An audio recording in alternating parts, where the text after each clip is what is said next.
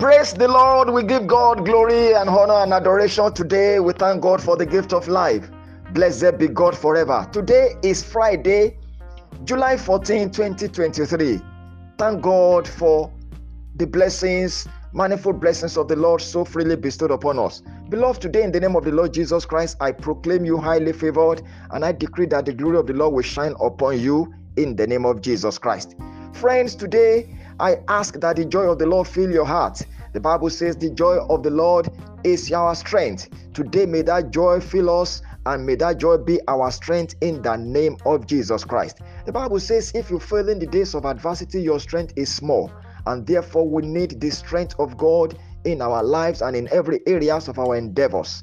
It is written that those that wait upon the Lord shall renew their strength. They shall mount up with wings as eagles. They shall run and not be weary. They shall walk and not faint.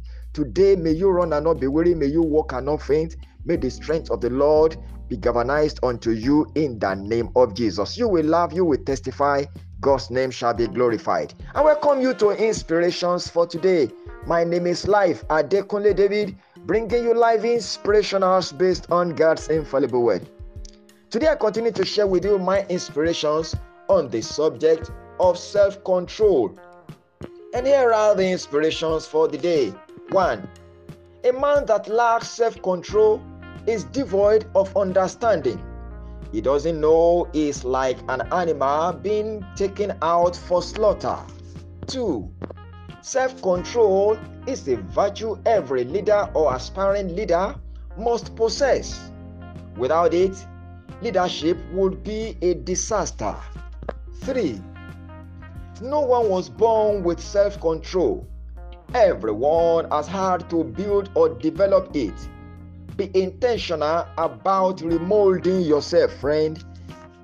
4. It's a personal examination. Ask yourself this question: in what area do I need to build my self-control?